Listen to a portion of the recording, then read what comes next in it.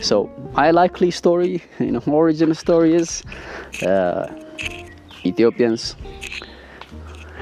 as hunters and gatherers, the first, human society in the world,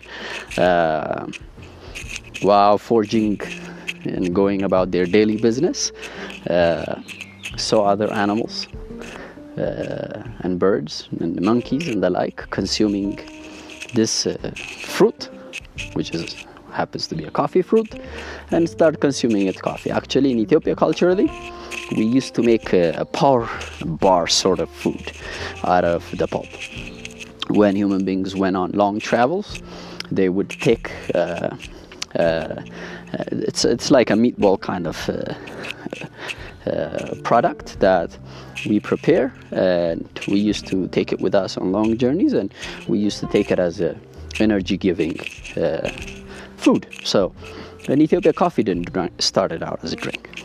So we started with the husk and the pulp and eating it as food. So, but there's so much to be researched, and hopefully people from both the Ethiopian Orthodox Church, the Islamic institutions, they have really long written history, since we've had a writing system of our own before the birth of Christ. So, and since we've also started, animal husbandry, the pastoral communities of the Eastern Africa contributed a great deal to that. And we've also had, agriculture, sedimentary agriculture being practiced for 4,000 or 5,000 years here.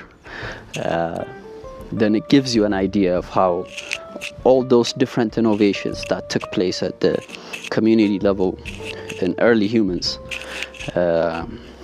starting the past hundreds of thousand years, came about to really give us a much more dynamic and evolved coffee consumption culture and technologies. So this both the natural and the cultural part is what makes the essence of Ethiopian coffees very interesting. The other part is the natural heritage part, relates with, if you're the site of origin, and the coffee Arabica plant, if you don't know, is a self-fertilizing plant. So it prefers basically to give you an offspring by itself. Other plants need both the male and the female from different plants, and likely they prefer not related plants. Coffee Arabica, basically if you have one plant and it gives you fruit, if you plant that fruit, it's fertilized already, and when you plant that seedling, it grows, it gives you now, because it's already self-fertilizing plant. That's why the tetraploid innovation or the hybridization process, one of the outcomes is that it made coffee Arabica self-fertilizing plant. That's why when it traveled out of Ethiopia, and then to Yemen, and then it was picked up by the Dutch and really disseminated across the world, that's why it was able to propagate. But there are two things that came about of that. One, the one plant that left Ethiopia into Yemen, or from Yemen to the rest of the world, they're pretty much really very much related. That's why they're a cultivation variety, and why they are so similar. So the genetic diversity is very limited. Just consider them to be inbreds. So same plant having offsprings, and then from that you basically propagate the second generation, the third, and it goes on. So for the past 400 or 500 years of modern cultivation of coffee, that's it. You get basically a refined version of it. And that does two things. One, it limits the genetic variety diversity of it. And so, but it highlights a particular unique aspect of it. It might be flavor, it might be appropriateness for that climate, it might be yield, productivity, and the like. But at the same time, it also limits its natural ability to resist when exposed to different variables. So disease resistance, drought tolerance, and that the like are hard to come by. So, and this comes back to climate change, but we'll talk about that in another topic. And so that's what I mean by the natural heritage. In Ethiopia, genetic diversity is for coffee Arabica is the greatest. So it's considered that 80 to 90% of the genetic diversity of coffee Arabica is found in Ethiopia, especially in the forest systems. And thankfully, we do have gen banks, both live and suit, that try to maintain whatever varieties germplasms we collect.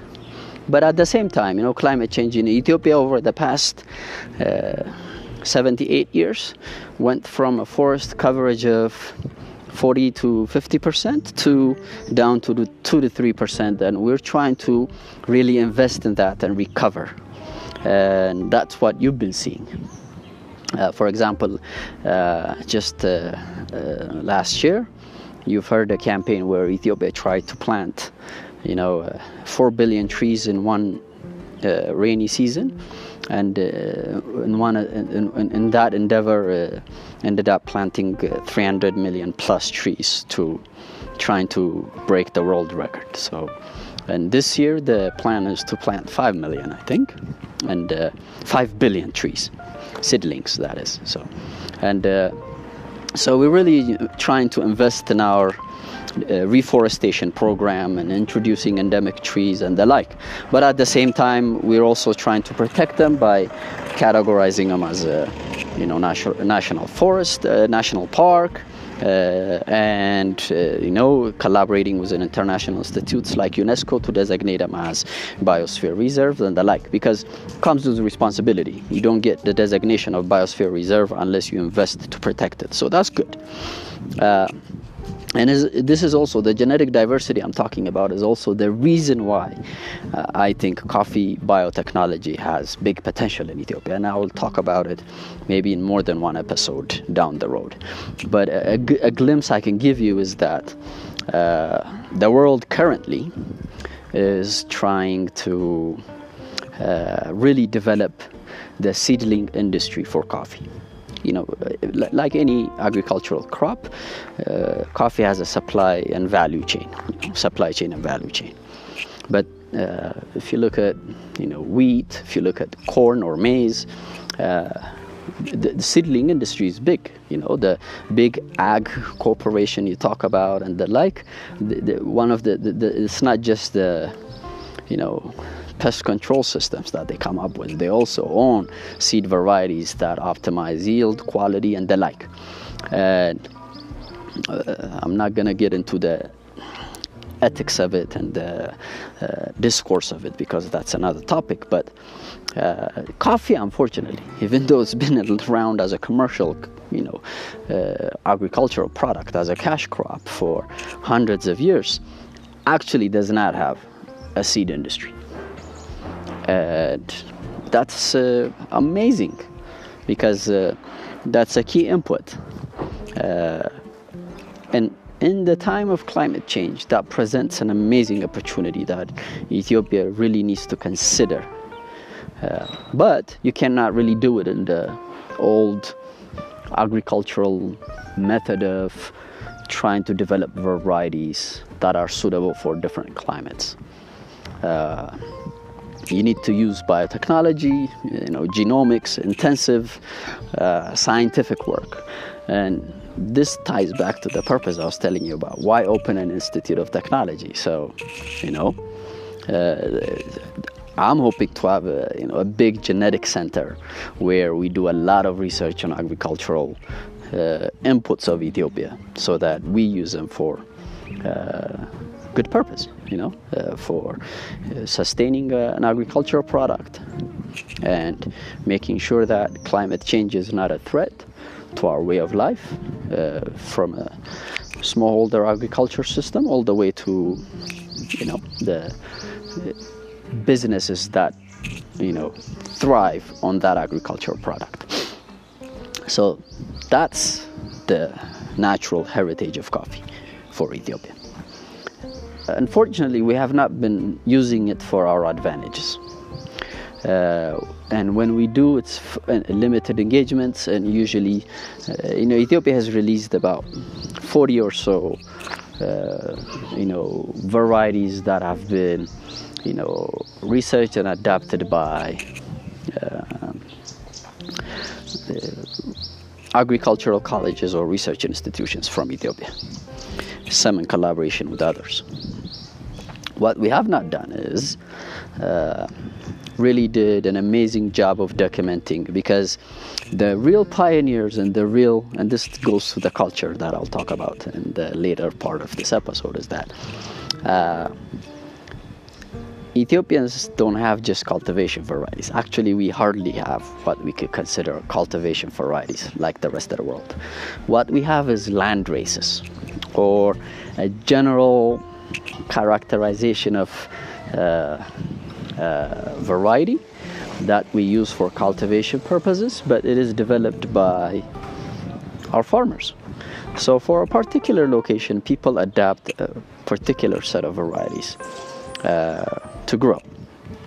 And so when we talk about Sidama coffee, when we talk about Yirga Cafe, when we talk about Jimma, when we talk about Harar, when we talk about Bench Maji, when we talk about coffee from West Gojam and Amara region, or Zagi from Bahar Dar area, when we talk about coffee from North Wallo, Samin Shawa and the like, all these have been adapted from a particular purpose. Most of them in the northwest and northeast and northern part of Ethiopia, coffee came about in the last few hundred years.